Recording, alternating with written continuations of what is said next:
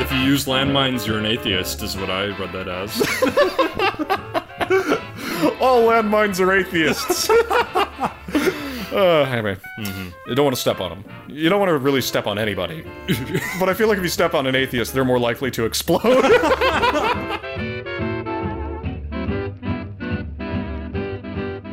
Welcome to We Talk About Dead People, a podcast where we pick two dead people and talk about their lives. I'm your host, Aaron C., and I'm here with my good friend and co-host, James D. Say hi, James. Hey, Clinton, leave those AIDS alone! We hope to keep our listeners entertained and interested while we break down these characters from the odd and exciting family that is humanity. The way this works is that James and I will do our amateurish best to give a basic account of the major events in these people's lives and how they responded to them. We also hope to give a fairly accurate depiction of their individual character, which is harder to do, but we're gonna try anyway. So, James, who do we have this week? Well, we have Levi Boone-Helm and Samuel Colt. Uh-oh! Yeah, one's a serial killer from the Old West, and the other built so many guns. Oh, well, okay, gotta have those guns if you're gonna fight for liberty. Uh-huh. It's the American way, James, it's the American way. Yeah, well, shall we just saddle up and head down to the history lab? Abso-fucking-lutely!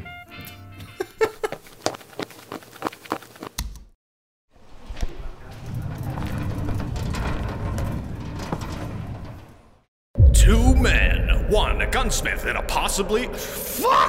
Two men, one a gunsmith and possibly a doctor, the other a killer and mountain man, way worse than you could possibly imagine. In the battle for who can take better advantage of our darkest human proclivities, these two dudes go toe-to-toe in a fight that will go down in history as so improbable, so insane, so unlikely, so unthinkable, so surprising, so magical, so... Fuck. Hi, and welcome to another episode of Retold, a history podcast. Kinda. As usual, I'm your host, Becca. Uh-oh. Who's messing with the lights? Why, hello there, you pathetic armchair historian. Oh, dear God. Lord History? Thought you could hide forever, did you? What are you doing on my show? Believe me, I know all about you, my dear. You see, unlike you and the whole internet gang of unacademic, unqualified, uncouth, pathetic, fake historians, I always check my sources.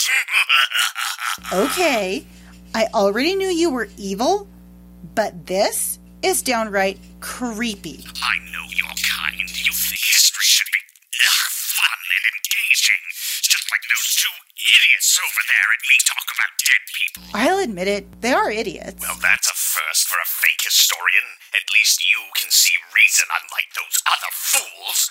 Of course, you understand why I have to shut you down. Shut me down? Sorry, not sorry. Pull the plug, Sherwood. Right out, Lord History. Well, this is just ridiculous. So, James, tell me, if you had to pick one type of vegetable to wear every day, what would it be, and how would you wear it? Okay, well, I would definitely pick a potato. A potato? And I would wear several potatoes, like potatoes. a bullet vest. Oh! Just, that strap Like across a my chest. bandolier. Yeah, exactly. Nice. Yeah. Bullet vest, what was I saying? Yeah, bandolier. Yeah. Anyway. Yeah, it's kind of like a bullet vest, but more like a bullet strap. Yeah. Well, Yeah. yeah. Interesting. See, I'd pick zucchinis for shoes, just like David Berg always wanted.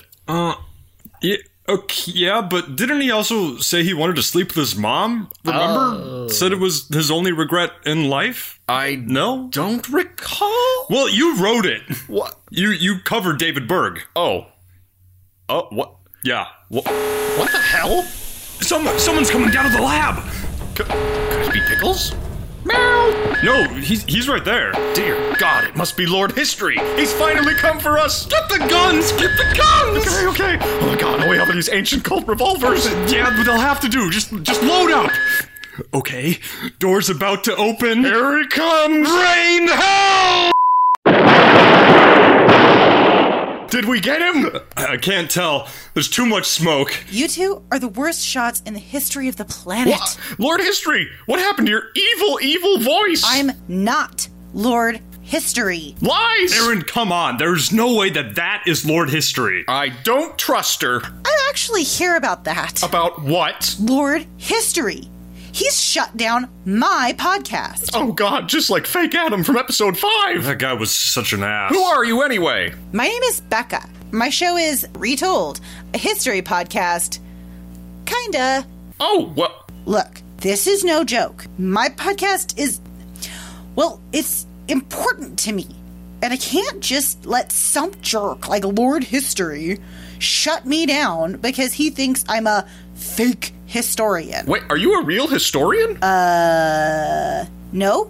But that's not the point. The point is, he's after all of us. And I think we need to form an alliance. An alliance? An alliance of fake historians. Also, I need to borrow a hat. Now, wait just a second. A hat? What makes you think we'd have a hat? Well, there's a huge stack of them over there. James, she's a hat thief. Well, why don't you stop her? Oh, I don't know. I feel like we might owe her one after nearly shooting her. Yeah, good point. Just take whatever you like. Yeah, sorry about the whole nearly killing you thing. It's whatever. May I ask what you need a hat for? I've been tweeting Richard III a lot. I need a new bio picture. Something to impress my historical medieval boyfriend. Yeah, I know exactly what you mean. Let me tell you exactly what you mean. Do you actually? No. So, what do you say? Alliance? We'll call it the Society of Fake Historians. Sure. Yeah, sounds great. Then that settles it. But I'm afraid I've got to go rebuild my history lab now. You have a history lab too? Yeah. Doesn't everyone? Oh, I mean, yeah. Of course they do. Okay, then. We'll be in touch. In the meantime, learn some trigger discipline and work on your aim. Also, it would probably be a good idea to get guns that don't use black powder. Thanks for the suggestions. Yeah, stay vigilant. I will. But just remember, none of this would have happened if you two had not caught Lord History's eye to begin with. So, you may owe me another hat or two in the future. Sure, you're welcome back anytime, fellow fake historian. Actually, I prefer fictitious antiquarian. See ya!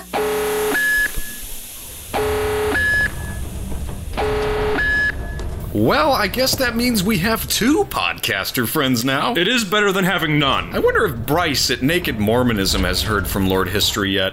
Who knows? Yeah, who knows. Computer, please bring up Levi Boone Helm and Samuel Colt. Affirmative, my lord. Yeah, we are. So, what is Levi Boone Helm best known for? Well, Boone Helm is best known for being a mountain man, gunfighter, and serial killer of the American Wild West.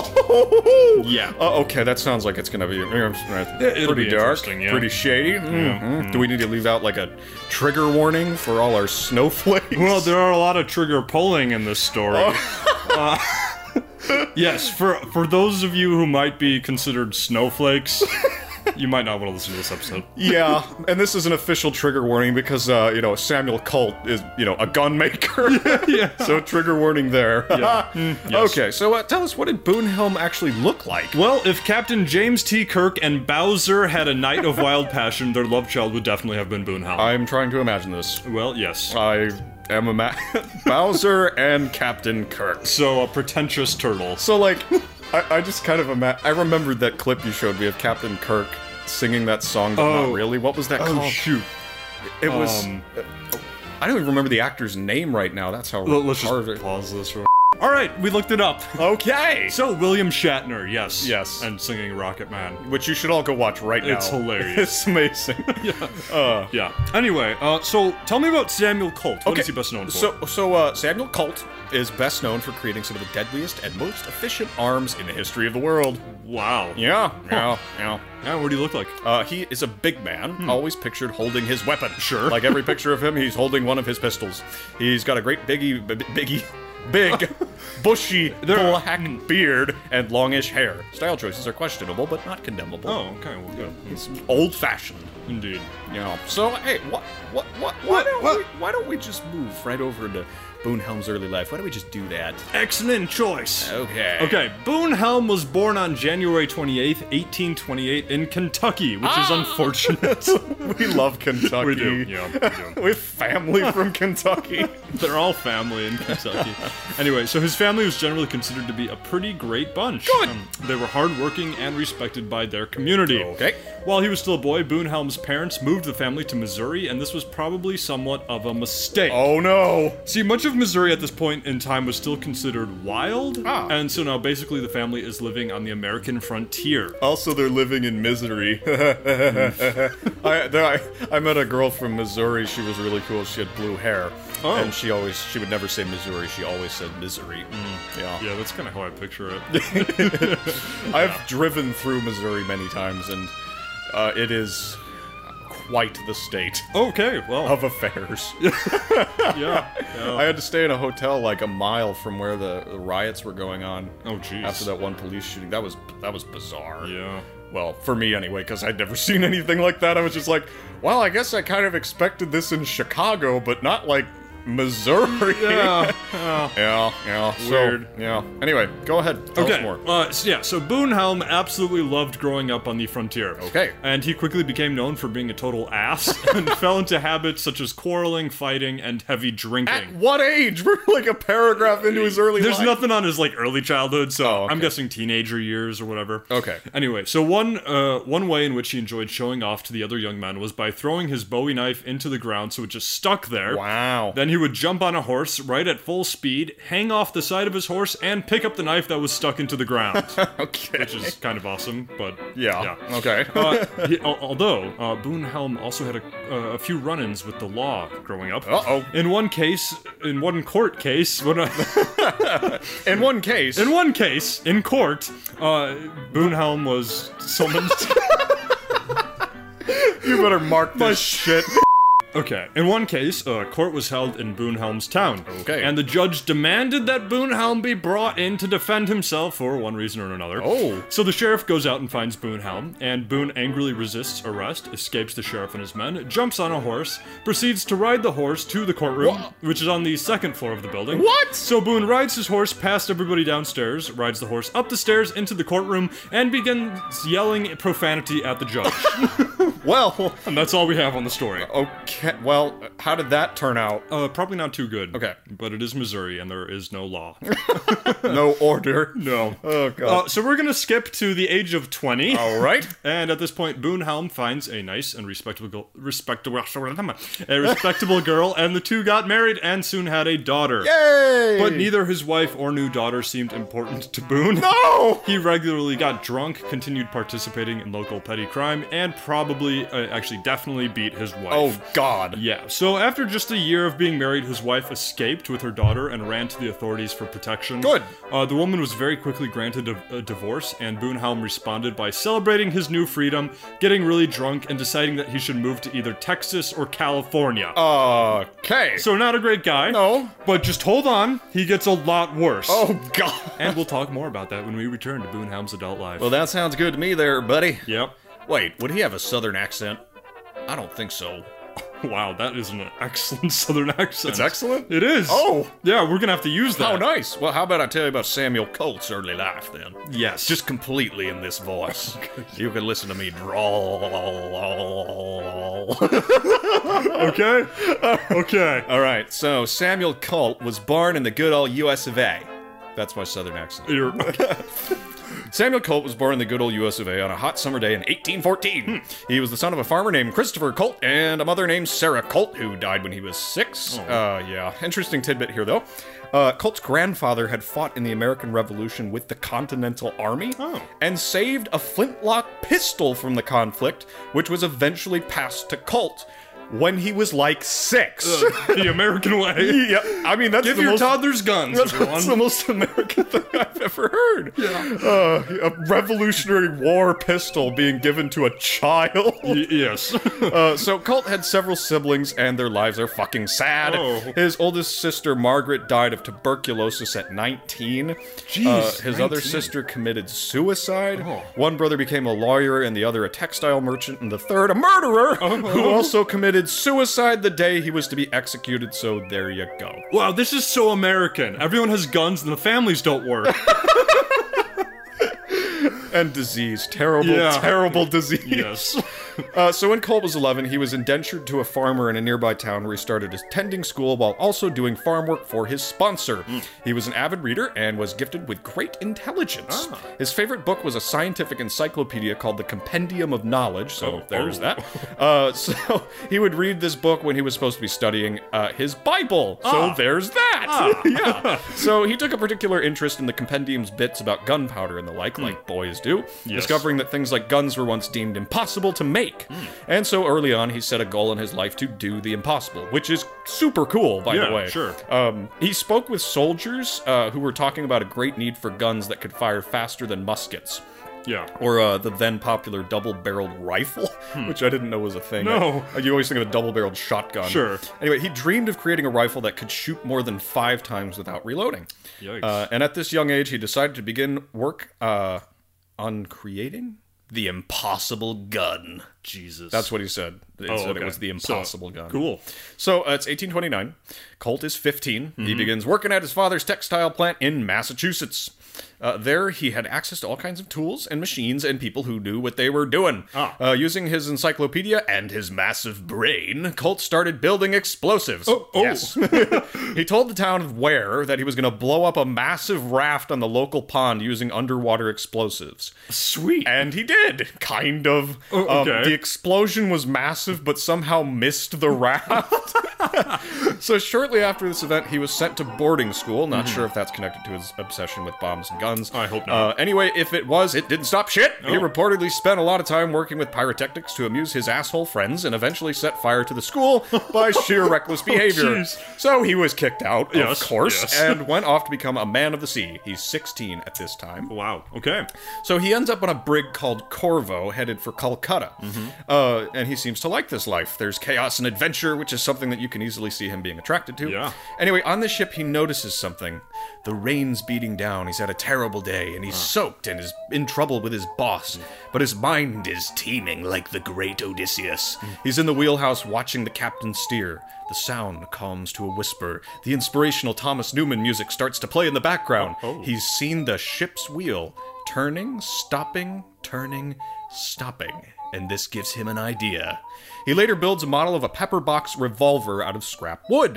But this one is different. Pepperbox pistols are basically revolvers, but, well, they're weirder. A pepperbox pistol is a pistol with 6 barrels, and, like, you rotate all 6 barrels between shots. Okay. And they're notoriously unreliable, mainly because the barrels don't always line up with the hammer, which That's basically means they can blow up in your hand man. if you don't align the barrels correctly. That's a good analogy for war. Anyway. Yeah. Okay, you hippie. Yes. So, Colt's wooden pepper box is different, though. It has a mechanism built in designed specifically to lock the barrels in the correct positions every time so you don't misfire the weapon. Anyway, this is like a huge advancement in firearm technology. Sure. And when Colt returns to the United States in 1832, he's 18 now, he convinces his father to fund the construction of a pistol and a rifle. Okay. Now, the pistol sucks and explodes when fired, which is the opposite of what it's supposed to do. But the rifle actually works. Colt's father sees this as a failure, though, to return on investment, and refuses to pay for Colt to produce any more weapons.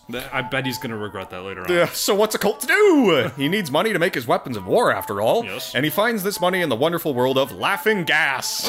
Otherwise known as nitrous oxide. Yes. It's a recent medical development, recent to then, that functions as a painkiller and often induces laughter because, well, it makes you euphoric when you inhale it. So, yeah, so we should totally do an episode on that. So, for like $1,000 a month, James and I will do an episode on laughing gas. Oh, God. Or you could just give us $20 and we'll do another drunk episode. Which is probably similar. That's probably similar. Similar outcomes. But still, $1,000, everybody. $1,000. You're gonna kill us both. Yes, I am going to kill us Yes. both. Right after this. Oh. We don't have any sponsors. We want to be ad free forever if we can. Yes. But anyway, so But not ab-free. not. No, we love abs, and if you got them, we want to know. Yep. No. No. So anyway, should get back to Samuel Colt. Yeah, we should. So Colt, with his nitrous oxide, hits the Quack Doctor trail. Started calling himself the celebrated Dr. Colt of New York, London, and Calcutta. Oh! Yeah? What? Yeah. He advertised himself as a man of science and performed live demonstrations with his laughing gas on willing participants. Okay. He felt that if he could convince people that he was a legitimate scientist, they might be willing to support him in the construction of new weapons. But he also knows that most people at the time were bored by science lectures, so he comes up with a plan. And what was the plan? He hired an artist named Hiram Powers to make wax sculptures and paintings of characters from the Divine Comedy. Oh, so demons Dante, and things. yeah. He also constructs fireworks for his show that were to launch at the end and surprise everyone. Shit. So his show ends up being extremely successful, which is hilarious. Yeah. Tying demonic imagery and fireworks to a nitrous oxide demonstration just seems like it wouldn't work. Yeah. But it does. Okay. And Colt gets the money he needs to go back to constructing guns. America! That is so America. I know. Wow. But that's where we'll leave him for now, and when we come back to him, we'll be talking about his adult life. Okay. Okay. Now, should we take a break? I don't want to, but do you? Yes. Okay, we're gonna take a break because James is a crybaby and can't, no, I'm just kidding. We'll take a break. We'll be right back, everybody. All right. Oh, God. And we are back. Do we talk about dead people? And when we left off, we were talking about Samuel Colt's early life and how he built a pistol out of wood. And pure Americanism. Yeah. And now we're going to be talking about Boone Helm's adult life. Yeah. Yeah, take it away, James. Well, I'm going to start it with a disclaimer, which Okay. is always a good sign. Yes. No.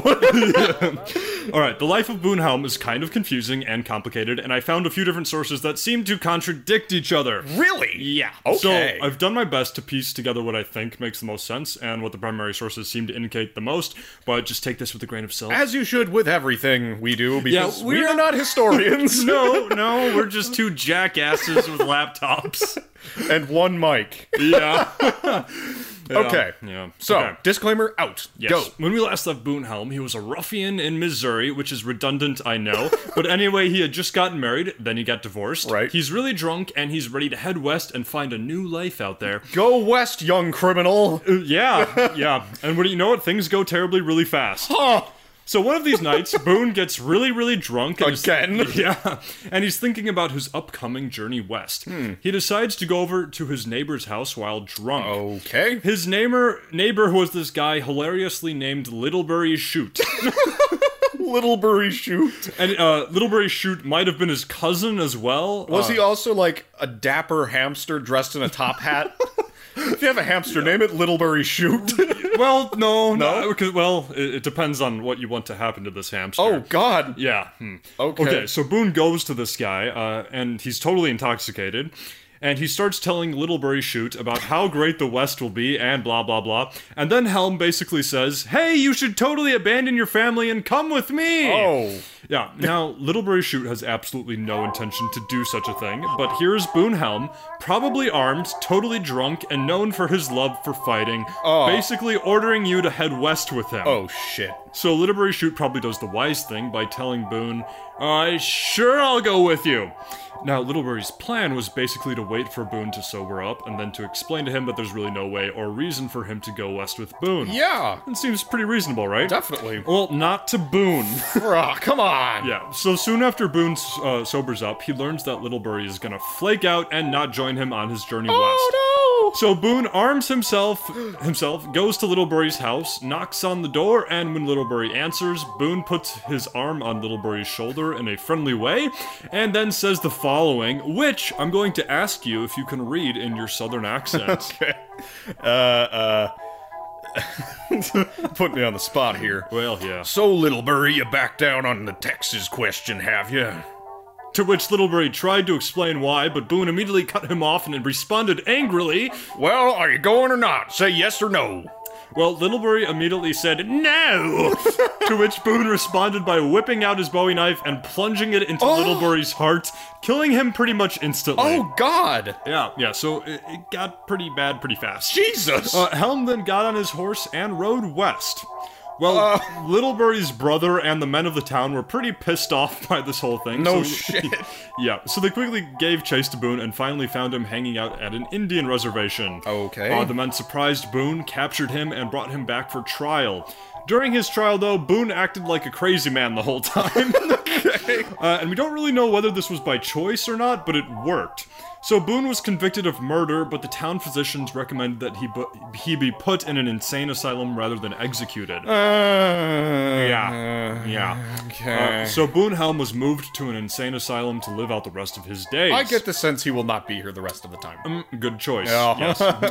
So while here, Boone acted very quiet, reserved, and he obeyed all the rules. Okay. And eventually Boone befriended one of the keepers, and the two would often go on walks together. Probably Nurse Ratched. Yeah, well, actually, the keeper sounds like a pretty chill dude. Oh, okay. Anyway. So the keeper eventually decided that Boone was completely docile and began taking him on walks in the countryside surrounding the asylum. Oh. While on these outside walks, the two men always walked past a grove of willow trees.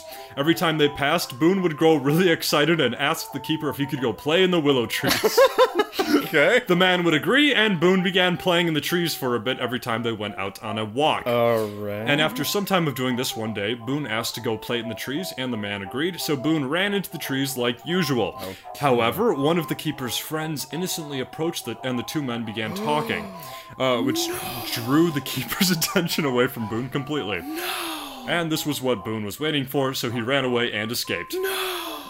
And Sorry. That's alright. Okay, so he got away. And he is never seen in Missouri again. Well, good for Missouri, good for him. It's a mutual, symbiotic relationship here. Yeah, well. So it's the Doppler effect.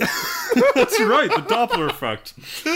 Yes, so it's now the late 1850s, and the California gold rush is starting to really slow down, but Boone decides that he's going to try his luck with finding gold anyway. Okay. So upon eventually arriving in California, Boone proceeds to kill a couple people. Just like that? Yep. Oh, we don't really know who they were or why this happened, but we do know that in at least one of these cases, Boone planned ahead to kill a guy. Oh. So it wasn't just a spur of the moment or self-defense or whatever. They should have hanged him, for God's sake. Well, they tried to. What? Yeah, so it's not long until the authorities as well as vigilante justice groups are after Boone, so he's on the run from justice once again. Good. And in 1858, Boone fled to Oregon and joined a group of 6 other men who were about to journey to Utah. Okay. These were just regular guys. Not criminals. Not criminals? Yeah. They're going to Utah. That means they're probably, Mormons, maybe. Well, I think they were going to Salt Lake City. We should get Bryce on the line. We should. Too bad I killed him. I'm kidding. Sorry, Bryce. Anyway, so Boone figured that he could probably hide his identity more effectively if he was with a small group of innocent travelers. Right. Makes sense. Yeah. So after a few days of traveling, the men had gotten to know each other pretty well and were becoming friends. That's weird. No, they're just traveling. Well, I mean, Boone has murdered several Yeah, people. He's yeah, a that's bully, to say the least, but... Yeah. Okay, sorry. Well, the friendship doesn't last long. Okay. So, after a few days of traveling, the men had gotten to know each other pretty well and were becoming friends, which is what I read about 10 seconds ago. Unfortunately... Wait, you didn't read anything? No. We don't have a fucking script. No. Come on. No. I meant the color red. Oh, yes. Because I'm a communist. Anyway, People are going to really think we're communists. Well, yeah, they are. Anyway. Okay. So, unfortunately for Boone, he loved bragging. Ah! So one day the men are riding, and Boone is talking to one of the guys who is named McGranagan. Okay. Isn't that a witch in Harry Potter? McGonagall? No, that's not. McGranagan. I don't know. It's McGonagall, I'm just picking. I don't know. Okay, so he's talking to McGranagan. Yeah, and Boone just blatantly says, "Many's the poor devil I've killed at one time or another, and the time has been that I've been obliged to feed on some of them." I like your voice better.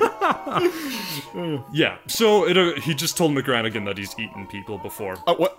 Wait, what? Let me Feed on some of them? Yeah, so he's killed people and he's eaten some of eaten some of those poor devils. Yeah. Okay. McGranagan just kind of takes this as a joke because his response was, "Yep, and we'll have more of that feasting yet." Oh, God. And then McGranagan looked over at this guy named Groves in a jokingly, we're gonna eat you way. Oh. But it was a joke, except it wasn't. Okay. Yeah, well, Groves didn't really like this joke. Okay. And he started to really not trust Boone, which was definitely a good idea. Yes. So anyway, a few days later, the group found themselves near Indian territory. Okay. And Boone suggested to his fellow travelers that they should ally with the Snake Indian tribe and join them on a raid against the Walla Walla Indian tribe. What? Yeah, because basically the Walla Wallas have a ton of horses, and Boone is thinking that if they capture these horses, they could make a pretty hefty profit at Salt Lake City. That's cunning. It's a dick move. But here's another thing. Uh-huh. Walla Walla, coming from a film guy. Yeah. That's actually what they call crowd noises. Really? Yeah, they call that Walla Walla.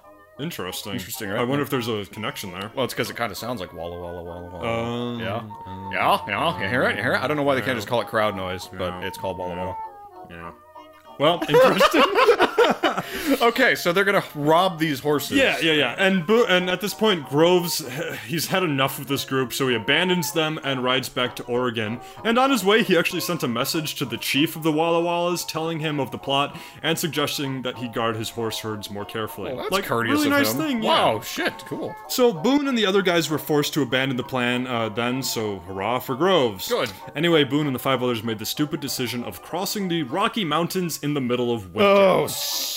Yeah, so snowstorms and high winds are rampant. And most of the wild animals were taking shelter and hiding. Of course. So the gang starts to freeze and starve to death in the mountains. Like you do. Yeah, so things get worse when they piss off a local Indian tribe who begins to chase them through the frozen mountains. And one of these Indians kills one of the men in the night, so now it's just Boone, 4 other dudes, and their horses. Okay. They eventually find an abandoned cabin and take shelter inside as snowstorms just keep on pummeling them. And eventually the men run out of all the food they have, so they're forced to eat their horses one by one. Oh my god. Yeah. Then they made snowshoes out of the horse hides, dried what meat they had left, and made their way out into the wilderness again, hoping to find civilization and safety. Man. Pretty brutal. Yeah. After days of traveling through the snowy abandoned wasteland, they run out of the horse meat, and 4 of the 6 men become too exhausted to go on. So now Boone Helm and another guy by the name of Burton decide that they're not going to risk their lives by staying with the others. So Boone and Burton abandon them and go on alone. Okay. Just brutality of the old Wild West. Yeah.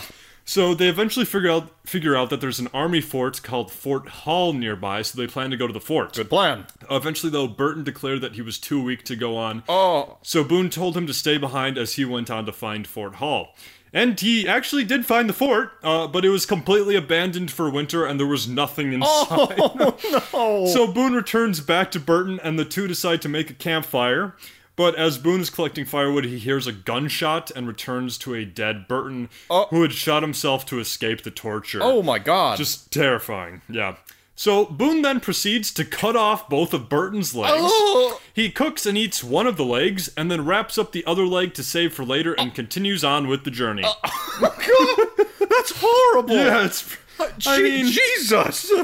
Yeah, they could have... What? Well, My okay. first question. Yeah. Why didn't they build the fire in the fort? Instead of, like, out in the wilderness? I guess Burton was too weak to get to the fort, Okay, maybe? that makes sense. Or maybe they were, building the fire to warm up and then they'd go to the fort. I don't know. I don't know. Should we talk about the morality of cannibalism? I don't know, because... Uh-oh. Burton's dead, and Boone is, dying. I don't know, it's a sketchy subject. Ooh, yeah. Yeah, I don't want to touch it. No, nobody wants to touch I don't it. condone cannibalism. Oh, here's the thing. An interesting thing, though, is like that happened a lot It did, in these yeah. Rocky Mountain crossings. Right. The Donner Party. Donner Party, yeah. That's pretty It's the horrible. famous one, but... I don't know. It's not a question I have to face today, so I'm just knocking inside. Hey! Yes. Okay. Okay, so Boone begins traveling through the snow again, and after a few days, he comes across an Indian man and begs the man to lead him back to the Indian camp. And the Native American eventually agrees, but he tells Boone that his own family is starving and has nothing to feed Boone. Well, that sucks. Yeah, so Boone responds by pulling out a giant bag of gold coins, which Okay. he's been carrying this whole time. Jeez, come on. Anyway, so the two return to the camp. So Boone stayed with the Indians for about 2 weeks, and he Okay. paid them $10 a meal. And since the Indians themselves were starving, the meals were usually a pile of ants and tobacco leaves. Oh, God! Yeah, not great. Oh. So Boone eventually pulled out Burton's frozen leg, cooked it up, and offered it to some of the Indians, but did not tell them what it was. Okay. And they responded by telling Boone it was some of the best meat they had ever had, which is disturbing. Well, I mean, you've been starving. I don't go eating for 8 hours or something like that, and I have a hamburger from McDonald's. I'm like, oh, this is the best burger I've ever eaten. So, and after eating ants and tobacco leaves, yeah, I guess, yeah, it's just kind of a dick move that he didn't tell them. Yeah. Anyway, finally, after winter started to end, the Indian man guided Boone to Salt Lake City, and Boone thanked the Indian by not thanking him at all, and then just walked into the city. Oh my god, he's just a dick. Yeah. So Boone soon found work in Salt Lake City, killing people who the Mormon authorities didn't like. Whoa! Which sounds like a very Mormon thing to do. Well, maybe. Regarding the history, I mean, we did talk about Brigham Young. That's true. We gotta get Bryce on the line. Yeah.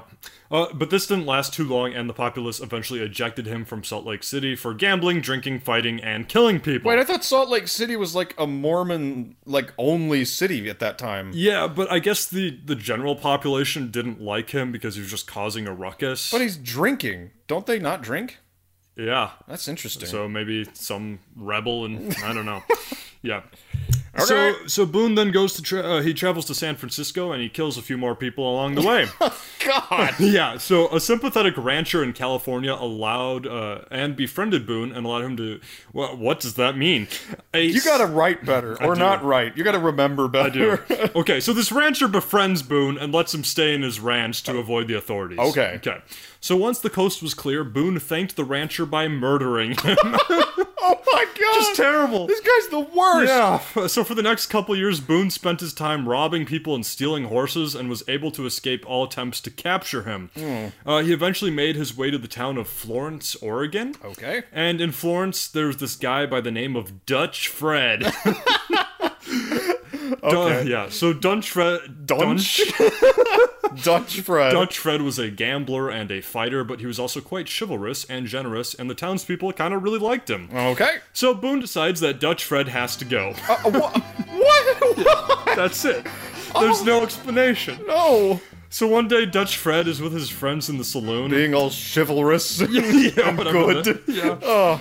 And Boone marches in, completely drunk, loaded revolver in hand, and challenges Dutch Fred to a fight. What? And Dutch Fred immediately jumps up and draws a knife, but the rest of the guys in the saloon are like, guys, stop, this is idiotic. Yeah. So they stop the men from fighting, and they confiscate both of the men's weapons. Wow. At this point, Boone began to show a lot of regret for his actions, apologized to Dutch Fred, and left the building. Wow. But he returned a few hours later and politely asked for his gun back. Yeah. The saloon keeper handed Boone back his gun, and as soon as it was in his hand, Boone turned around and shot at Dutch Fred.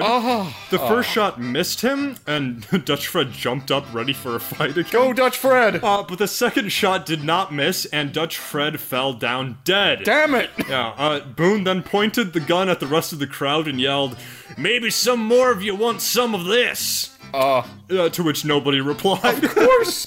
And of course, the whole town responded by trying to hunt down Boone Helm as soon as he left the saloon, but he did manage to escape to Canada. Wow, that's a long way to go. Well, I mean, he's in Oregon, so not too far. Oh. Oregon's that square state in between Texas and Maine. Yeah. For all of our friends who are international and may not know the state. That's true. That's true. James is lying to you right now. So Oregon is in the very northwest corner of America, right above California. Just underneath Washington. Yeah. And then Canada. I don't know. Our international listeners probably know the states better than we do. Oh, absolutely. For God's sake. Yes. Okay. Yeah. So I'm just telling. Okay, that was actually for the Americans. Right. Yes. Okay.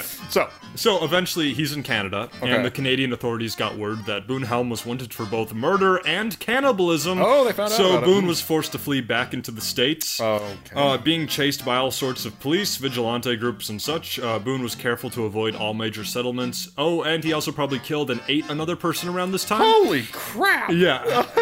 However, they eventually caught Boone because he was exhausted and starving in the wilderness. Not many people out there, Boone. No. In the boonies. Boone in the boonies. So, when asked if Boone knew anything about the guy he had eaten, Boone responded, "Why, do you suppose that I'm fool enough to starve to death when I can help it? I ate him up, of course." Oh, God. And the authorities ended up believing this because the man was never found, and pretty much everybody knew that they knew the rumors that Boone had eaten humans on more than one occasion. Jesus. Anyway, so they lugged Boone's ass to jail in preparation for trying him in court for murder and cannibalism. It was about this time that Boone decided to call upon his brother for help. Oh, okay. And his brother was a guy named Old Tex. These names are great. I know. So Old Tex was not in Texas. He was actually in Idaho. But Old Idaho doesn't sound as good, I guess. No. Anyway, so he's a miner in Idaho, and pretty much everyone loves him. Okay. He's a good guy. So while Boone was awaiting his trial, Old Tex arrived and secretly paid off all the witnesses to be used in the court I case. thought you said he was a good guy. Well, it's the Old West, so, I don't know. Yeah. Okay. Yeah. So on the day of the trial, none of the witnesses actually showed up. Okay. Thus, the judge was unable to convict Boone, and he was allowed to go free. Oh, God. Yeah. Okay. So after Boone was free, his brother Old Tex had a bit of a talk with him and said, "Now, Boone, if you want to work and make an honest living, go down to Boise with me. I have plenty of mining ground and you can do well for yourself. But if you must fight and nothing else will do you, I will give you an outfit to go to Texas where you can join the Confederate armies and do something for your country." What? Join the Confederacy? Well, yeah, it's Idaho, I don't know. Hey, okay, it's better than eating people? I guess so. Well, it depends on where you stand. Wait. Okay. I'm gonna sound so dumb for asking this. Was Idaho with the Union or the Confederacy? I think they were considered more of a border state. I don't even think they were a state. I'm gonna sound really... When was Idaho made a state? 1890, so Idaho is not a state. Oh, yeah. Okay, It's so just a territory. how is Old Tex from Idaho? Fighting with the Confederacy. Saving his brother from Oregon? I don't know. Oh, Yeah. God. Okay. American history. So Tex tells him, be a miner with me or go fight with the Confederates. And Boone actually agreed to this. He went back with his brother and did some mining for a while, but quickly grew bored, so he decided to take his brother's other offer to join the Confederate Army because by this time the American Civil War was in full swing. Okay. And things get a little muddled here, but it appears that Boone may have gone to Texas for a little, but he did not join the Confederate cause like he had promised his brother. Of course not. He instead went to Montana and began getting involved with crime once again. Oh, that's nice. Yeah. That's nice. Really nice, Boone. It's not. Yeah. Good job. God. So, as it turns out, Boone Helm, despite his cruelty, was not the biggest guy on the block in Montana.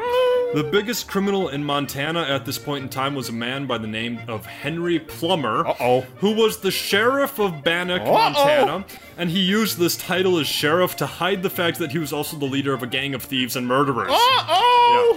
So it wasn't long before Boone Helm joined Henry Plummer's gang. Of course. Now, as you can imagine, the local people of Bannock and the nearby Virginia city of Montana were not too happy that their sheriff was a criminal gang lord and was harassing and killing and stealing from all sorts of people. Yeah, I'm not gonna make you popular. He's a fucking sheriff. I mean, right. Yeah. So a few of the men of the towns formed a vigilante committee, armed themselves, and planned a raid against Henry Plummer's gang in order to end the threat once and for all. All right. And that is where we will leave Boone Helm until we return to his death. We're gonna leave it with the good guys chasing after the bad guy. Who's a sheriff. Who's a sheriff. And a cannibal. It's a classic caper. A tale as old as time.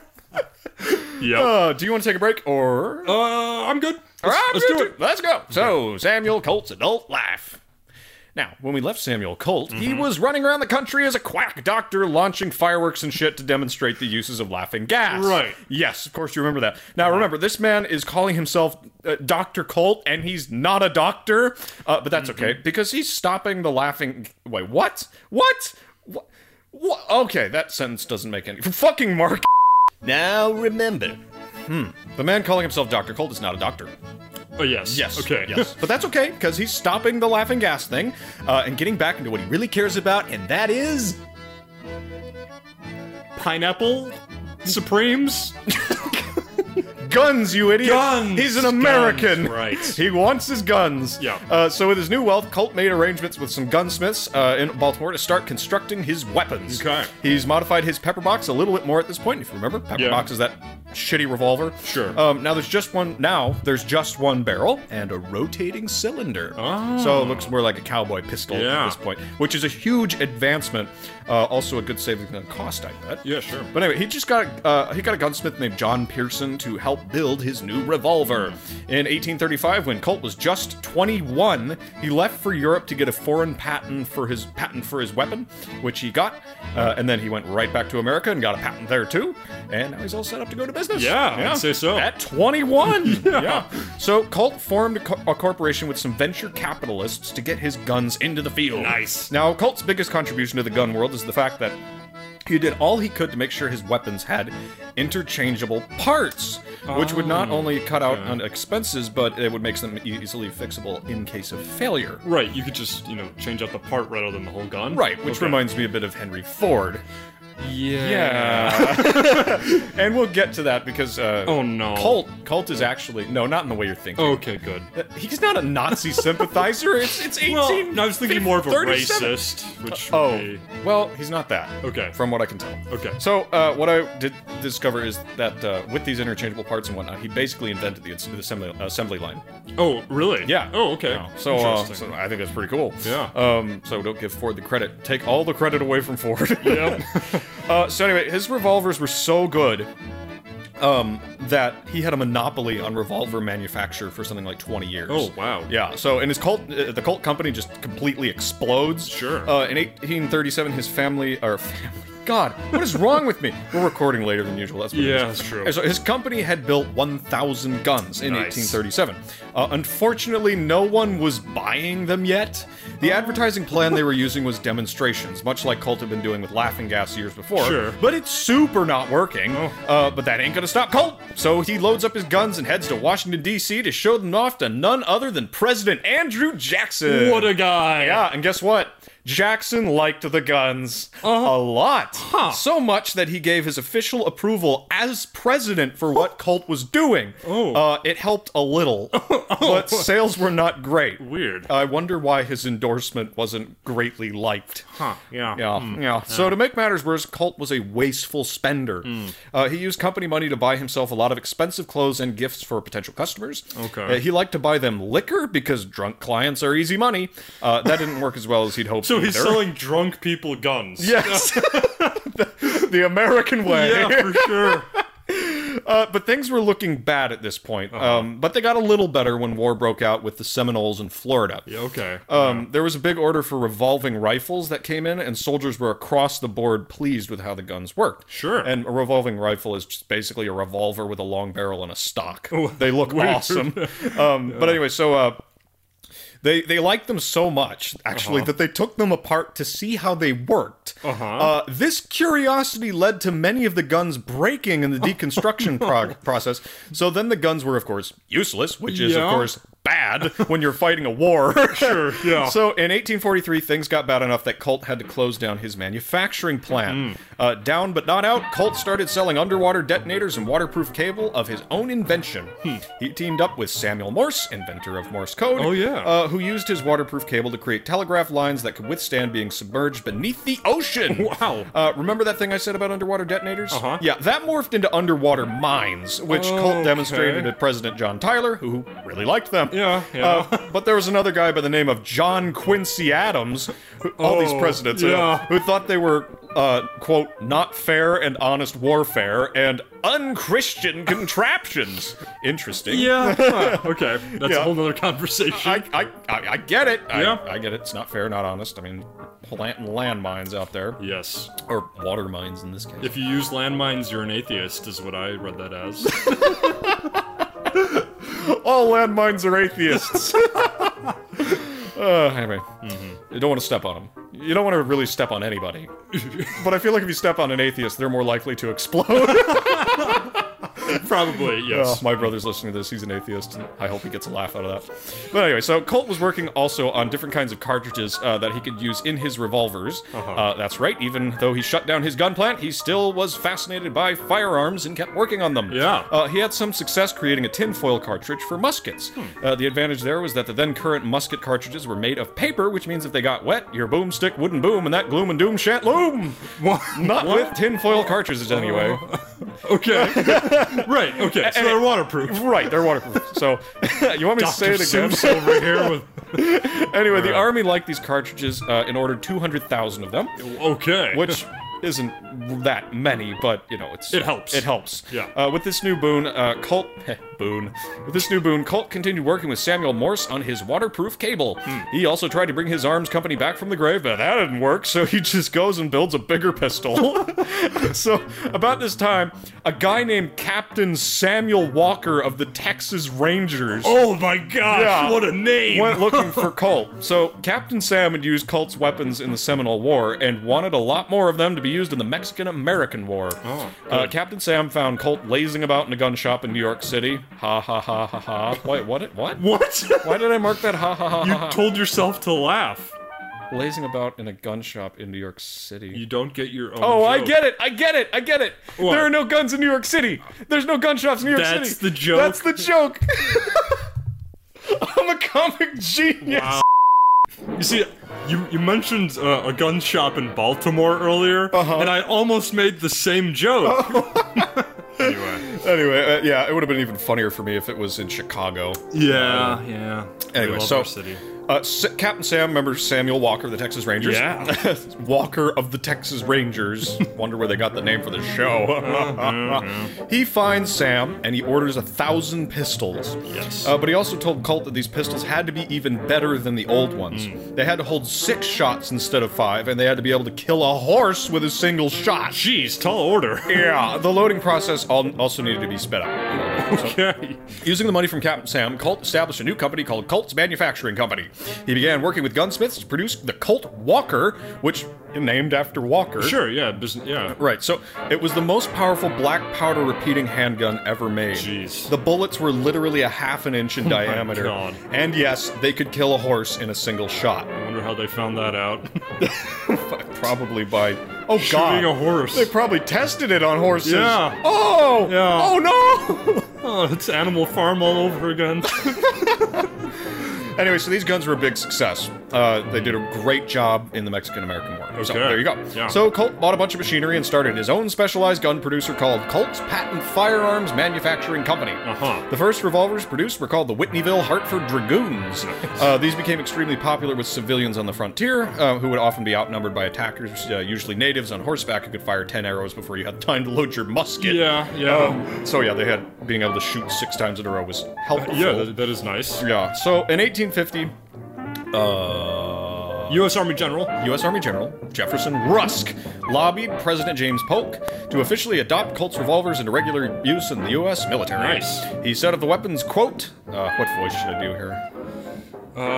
A Spanish pirate. Spanish pirate? I don't know. I have only met one Spaniard in my whole life, and I wouldn't Was he a wanna- pirate? He was probably a pirate. Most Spaniards He was studying are. film. We pirated films all the time. So he said of the weapons, it's got to be good. Yeah, it does.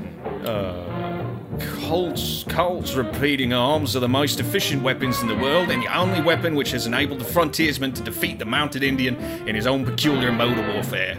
Okay, yeah, That pretty fell good. off the wagon at the end. That's alright. But, you know, I'm not an actor, so... Well, a lot of frontiersmen did fall off the wagons as well. They were scalped. So at least you weren't scalped.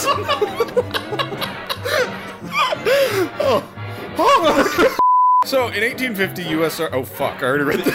Did you say the USSR? The U.S. Army. Oh, I okay. didn't say that. So, Sorry. anyway, they're popular on the frontier, right? So, Right. Another guy named Bedley McDonald, who had used Colt's revolvers in Mexico, said that he saw 30 Texas Rangers hold off 500 Mexican soldiers, all thanks to Colt's guns. Jeez. Yeah, because, again, they had muskets, not revolving pistols. that you could load, like, click, click, click. Yep. But anyway, so, in 1851, Navy revolver God, I was so tired when I wrote this. You were. So, the 1851 Navy revolver, one of the most famous pistols of the era, is produced and becomes the standard weapon carried by officers in the U.S. military. Colt also sold these guns to Mexico. We were at war with Mexico. The American way. Yeah, so then he starts selling his guns to countries in Europe, basically going around saying, hey, you know how your country just lost a war with a country that was armed with my weapons? Wanna buy those weapons? Yeah, that'll work. Yeah. Hold on, my phone's ringing. Who is it? Oh, I gotta see. It's Samuel Colt. He wants to sell you weapons. It's my dad, brother. Hold on, leave it going. Hello? Hello? Hey! What's up? Today's episode looks like the best one ever. He said today's episode is like the best one ever. I don't know if you heard that, audience. We're recording right now, Adam. What? You want to say something? You're on speaker. Say something to the listeners.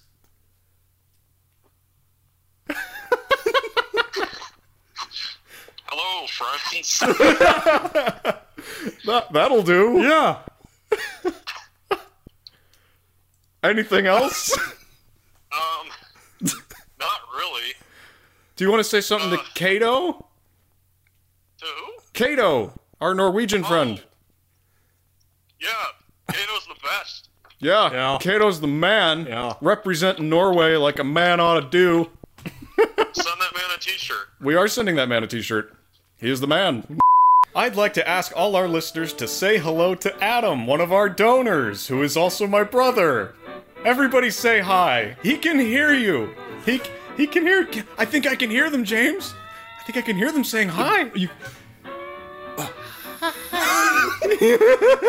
Hello! We'll speak for you, listeners. Hello, Adam. Thank you for being a donor. One of the two Adams. Yep. Okay, I think we should get back into this. I agree. A little bit of a sidetrack there. So, Oh, real quick, I want to say something. So Go. earlier we mentioned something about atheists and landmines, and you brought up your brother, right? Yes. And then he called later on. So I've got a bit of a theory. Okay. And I just want to say, hello, Donald Trump. I'm thinking about you. So now, if he follows the pattern, he'll call us later, just like Adam called you when we mentioned him earlier. Okay. Right? So it's just a hypothesis. Wait, you want Donald Trump to call the show? Yeah. What do you want to say to him? I want him to build a wall around my house Why? to keep me in. I figured you'd say something like to keep out the Mongol invader. Well, that too. Yeah. Anyway. So when we left Samuel Colt, he was selling selling guns to every country in the world, and Right. they all wanted them. So he's like, I mean, he single-handedly created an arms race that profited him immensely. Twirling his mustache, smoking a cigar, and laughing prodigiously all the way to the bank. Yeah. So there was this guy working with Colt named Rollin White. Okay. Yeah. White had a crazy idea that Colt's weapons could get even better. Oh, no. So you see, White thought that the future of the firearms lay within the production of metallic shells and getting them to work in revolvers. Right? Like we Yeah. see today, bullets are in metallic shells. Right. Of course, Colt did the only obvious thing you could do when confronted with the future. Yes. He fired Rollin White, who immediately went over to Smith & Wesson and sold the idea to them. Come on. This will come up later. Yeah, I bet it will. So Colt built a larger factory called the Colt Armory. The factory had an on-site employee housing, and workers were scheduled for 10-hour shifts. Jeez. You could get fired for tardiness or even marginally subpar work. You could also get fired for suggesting improvements to his designs. Okay. So that went for everyone, not Yeah. just Rollin White. So in 1851, he was back in London trying to get a manufacturing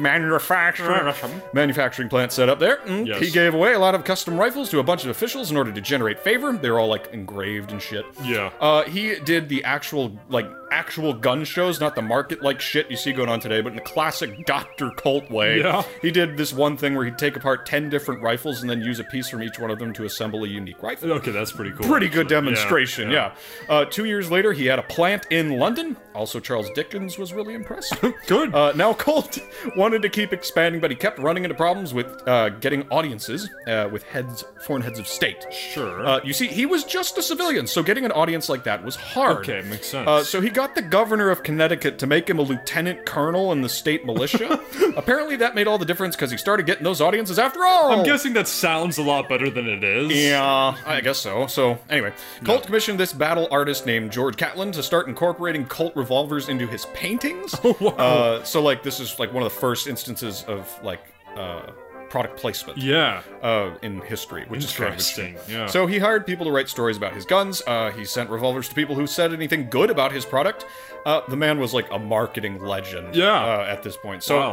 in 1856, he got married to a pastor's daughter, Elizabeth Jarvis, and had a giant-ass wedding on a steamship that included fireworks and rifle salutes. Like he died. Whoa! Yeah. All that's very interesting. But do you know what time it is, James? No! It's time for the American Civil Wow. War! Oh my god! That didn't exist. It was the War of Northern Aggression! Holy shit! I heard that so many times in Texas. I'm sure. Which is Yeah. really funny. Yeah. But anyway, yeah. Complicated subject. Yeah. So that's where we'll stop Samuel Colt, though. Okay. And when we come back to him, we'll be talking about his death and legacy! Okay, so that was it. You brought up the Civil War, and And that's it. There's gonna be that some was it for a lot of brave men, too. brave boys who Yeah. gave their lives. Oh, God. We should not be joking was about terrible. this. We Jesus are- Christ. And we're back to We Talk About Dead People. I am speaking through a toilet paper tube because I am mature. Yeah, we're cutting that out. All right. So, should we... Welcome back to We Talk About Dead People. And fuck. we finished with this Colt, and the Civil War had just started. Right. Okay, so we're done with Colt. Yeah. Civil War's starting, and we're going into Levi Boone Helms and death. Yes. Yes. Hold it together. Hold it together. Okay. So- Hold it together. When we last left after all that, So it's. I'm just gonna say to listeners, like you said earlier, this is much later than when we usually record. So just give us a break. bedtime is 5:30. Yeah, and it is 7 o'clock. Yeah. So when we last left, Boonhelm, he was involved with the Henry Plummer gang in Montana. Remember Right. that sheriff dude? yeah. Yeah. So eventually the locals they had enough, and they formed that vigilante committee to catch the guys in this gang. Anyway, 3 of the vigilante men eventually found Boonhelm in a street of some Montana town, and they took him by surprise and captured him. That sounds like the beginning of some song.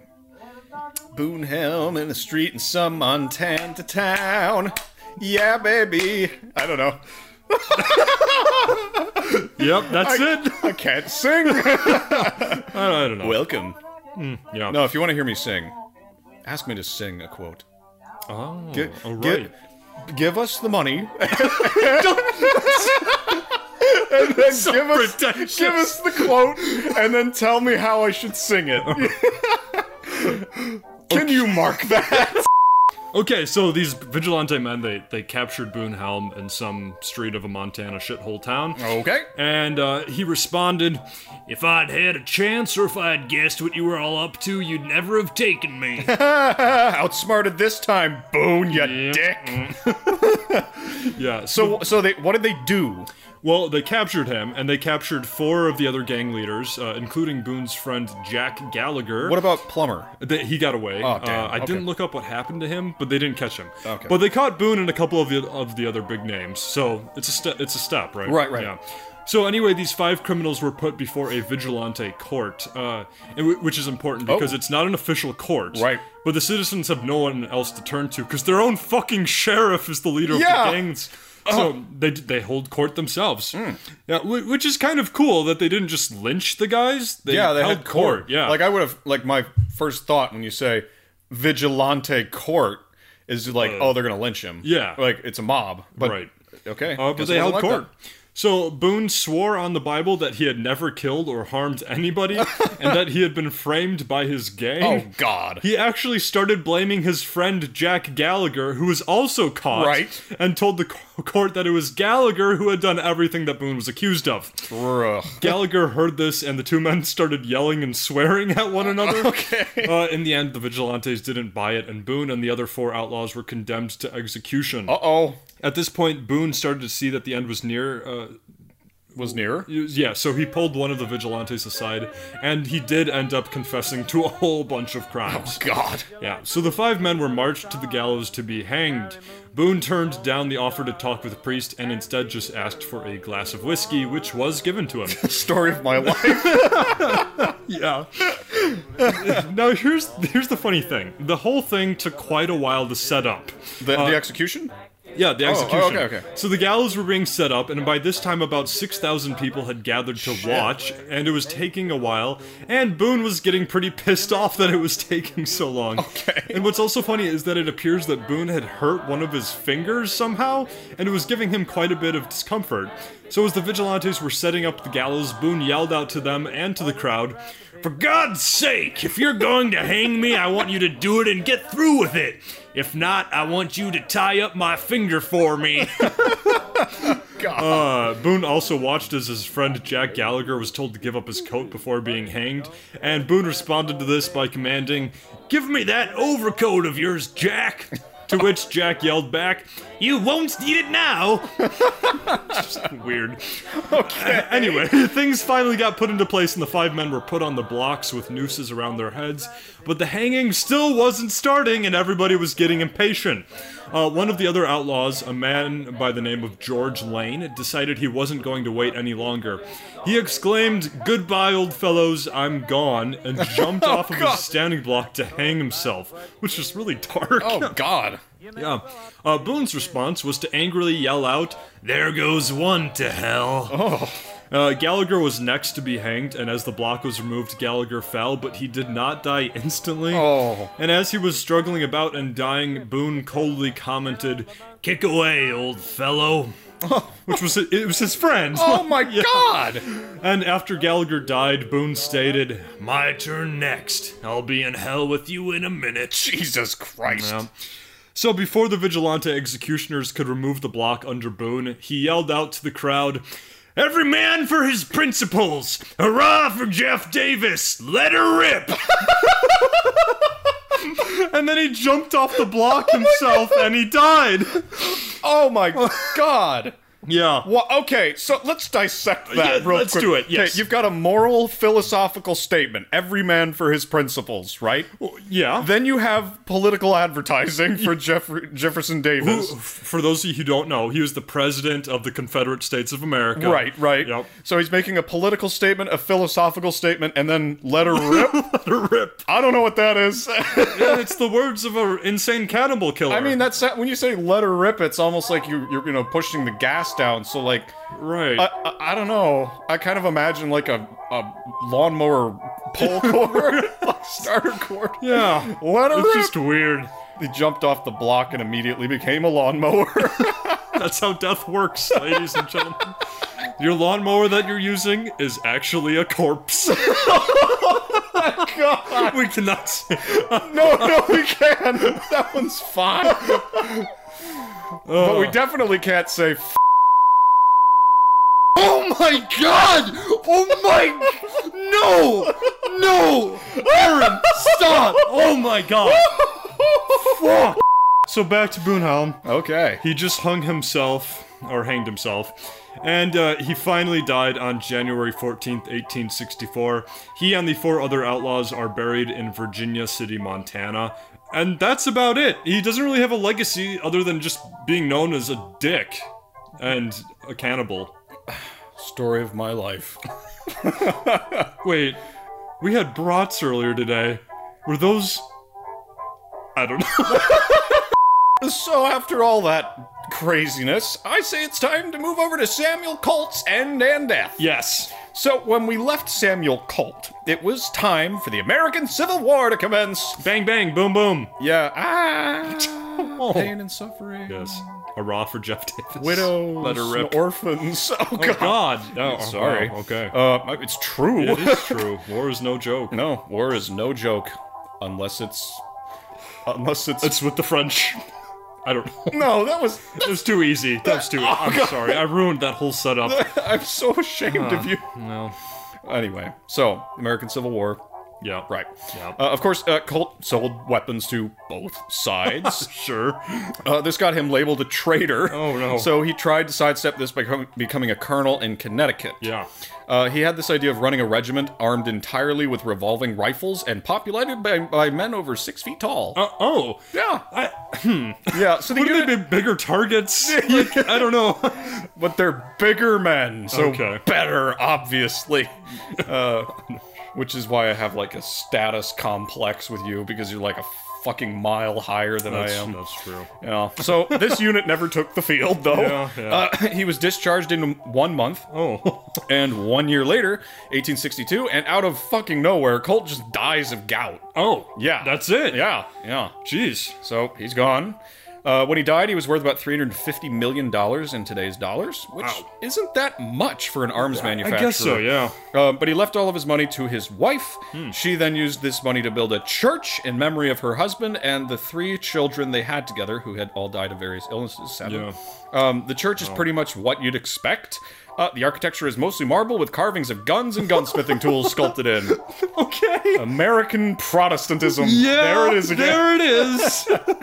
And that's where I'm going to stop because I'm just too tired to carry on. Yeah. Oh, God. So, I think we should head to the surface. Yeah, we should. Also, I'm really disappointed that President Trump didn't call me. My hypothesis was a flaw. I could do a shitty impersonation, like, or we could get Alec Baldwin to call in and do his shitty impersonation of Donald Trump. Yes. Okay. Well, maybe next. Alec Baldwin is a landmine. What the hell? Oh, that's what I said about atheists. Oh, that's right. Yes.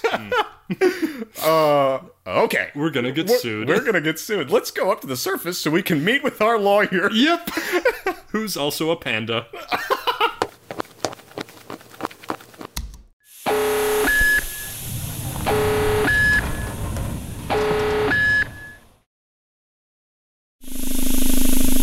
Well, James, what are you gonna do for the rest of the day? Boar hunting? Is that like a euphemism for something? No. It's exactly what it sounds like. I'm going to hunt for boar in the woods. I plan to make a shit ton of bacon and not share any of it. You doofus! Bacon comes from pigs, not boar. Yeah, I'm not gonna even say anything to that. That's because I'm right, dipshit.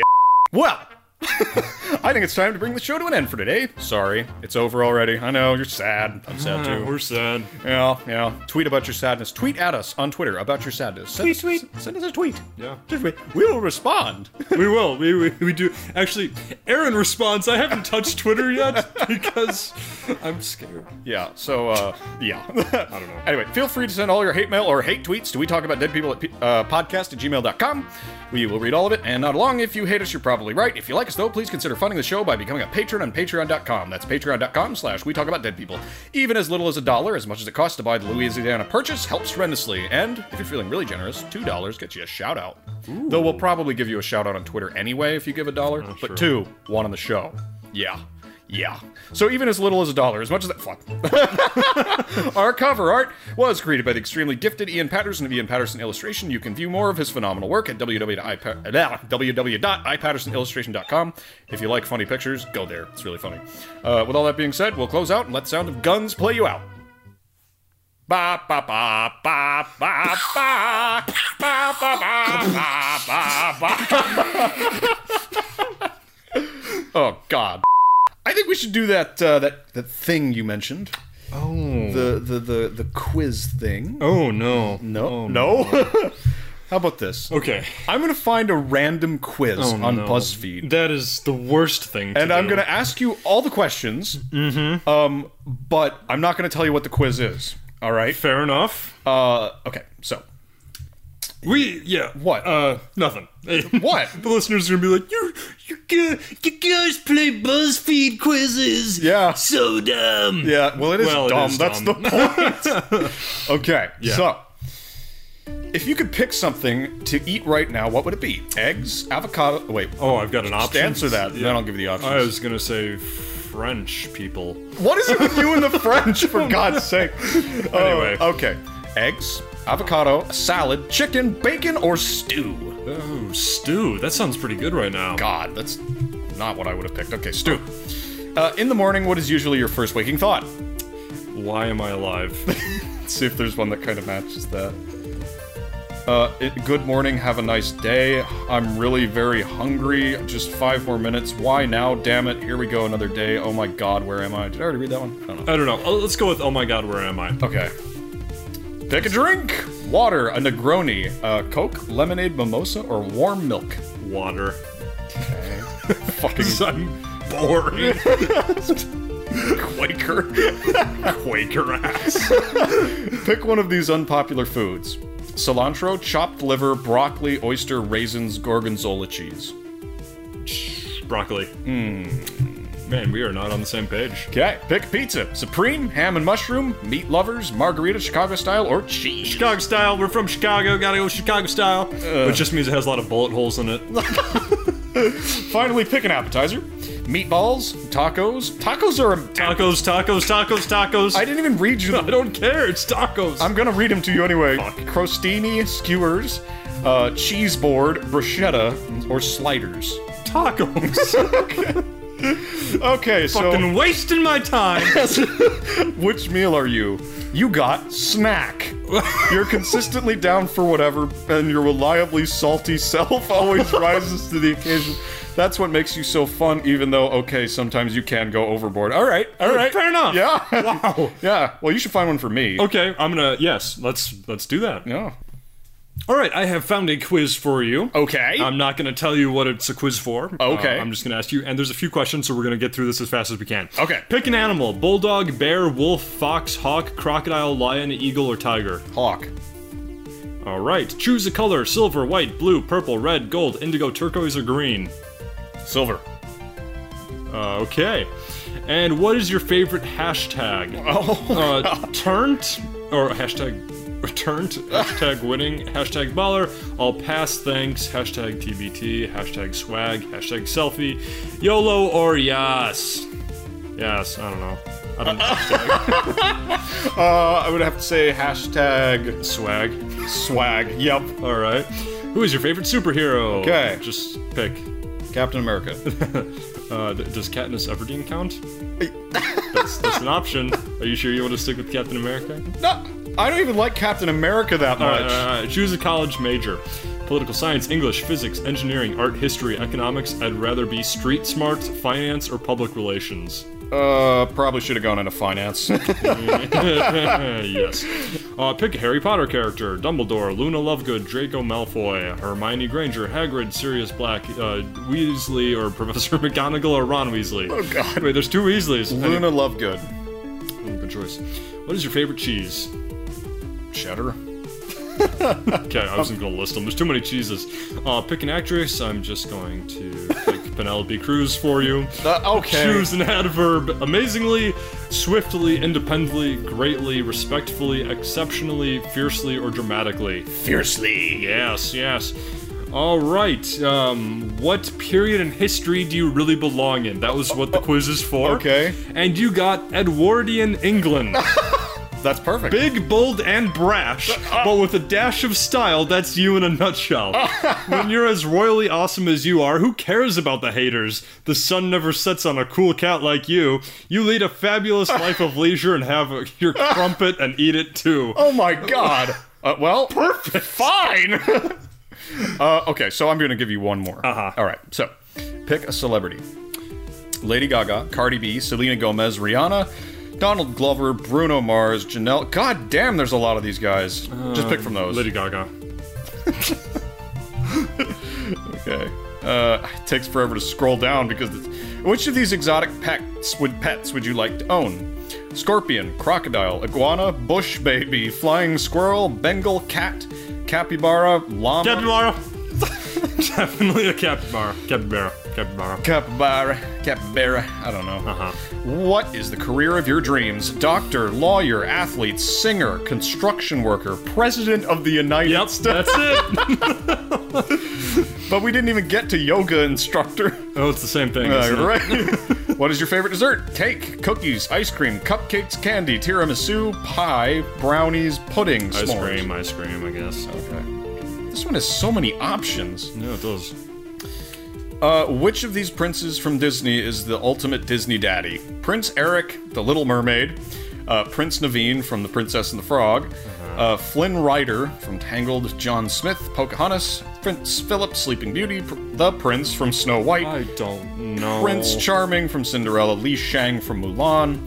Oh, let's go with Li Shang. I'll pass on these. That's an option. Oh, I'll You pass. can I'll pass. Okay. Which of these fictional places would you most like to visit? Hogwarts, the Star Wars galaxy, Narnia, Wonderland, Wakanda from Black Panther, which Or is is so it funny Wakanda? because there's a Wakanda here in Illinois. In the suburbs of Chicago, there's a Wakanda. It's so lame. I was laughing my ass off when I heard the place was named Wakanda. Bikini Bottom, Emerald City, Neverland, Halloween Town from The Nightmare Before Christmas, or Sesame Street. I'm disappointed there's no Middle Earth. Yeah. But I will go with Sesame Street. Okay. Because I don't know my ABCs, and I Gotta do learn. need to learn. Gotta learn. Finish this sentence. On Friday night, I am usually at the club, in bed, working a late shift, watching TV, at a concert, surfing the internet, chilling with a group of friends, at the gym, cooking up a feast, or hosting a party. What was that about a feast? Cooking up a feast. I am cooking up a feast. Okay. I can't cook, but that's what I want to be doing. Okay. Drink of choice. Shots. Martini. Shots. There you go. Yeah. Yeah. Wait, but there's water at the end. No, I want shots. Where would you like to go on your next vacation? China, France, Morocco, Japan, Ireland, Netherlands, Mexico, Australia, Bahamas, or Germany? See, the problem with this is we have listeners in most of those countries, and I don't want to piss them off, so I'm going to say the safe thing. We don't have any listeners in Morocco as of yet, so But we don't have any in China either. That's true. I'd still rather go to Morocco than Okay. China. That seems pretty cool. So if you weren't trying to suck off our listeners, which one would you have picked? Morocco. It sounds like Morocco, which is just so fan. It's fan. It's fancy. Yeah. Funsy. Which of these activities is on your bucket list? Skydiving, bungee jumping, doing a color run, swimming with manatees, finishing a creative project, learning a new language. Swimming with manatee. It's so cute. Okay. We'll reveal. Tell us 10 things about yourself, and we'll reveal who you were in your past life. You got pirate. Some of your past life. Absolutely. Probably a Spanish pirate too. Yeah. Some of your past life must-haves include elaborate hats, ruffled shirts, leather eyewear, and of course, booty. Send this to a Hell friend yeah. who's as on point as a peg leg. Oh God, I Jesus fucking hate BuzzFeed. Christ. Jesus. All right, somebody is texting me like mad. Is it Donald Trump? It's fucking Donald Trump!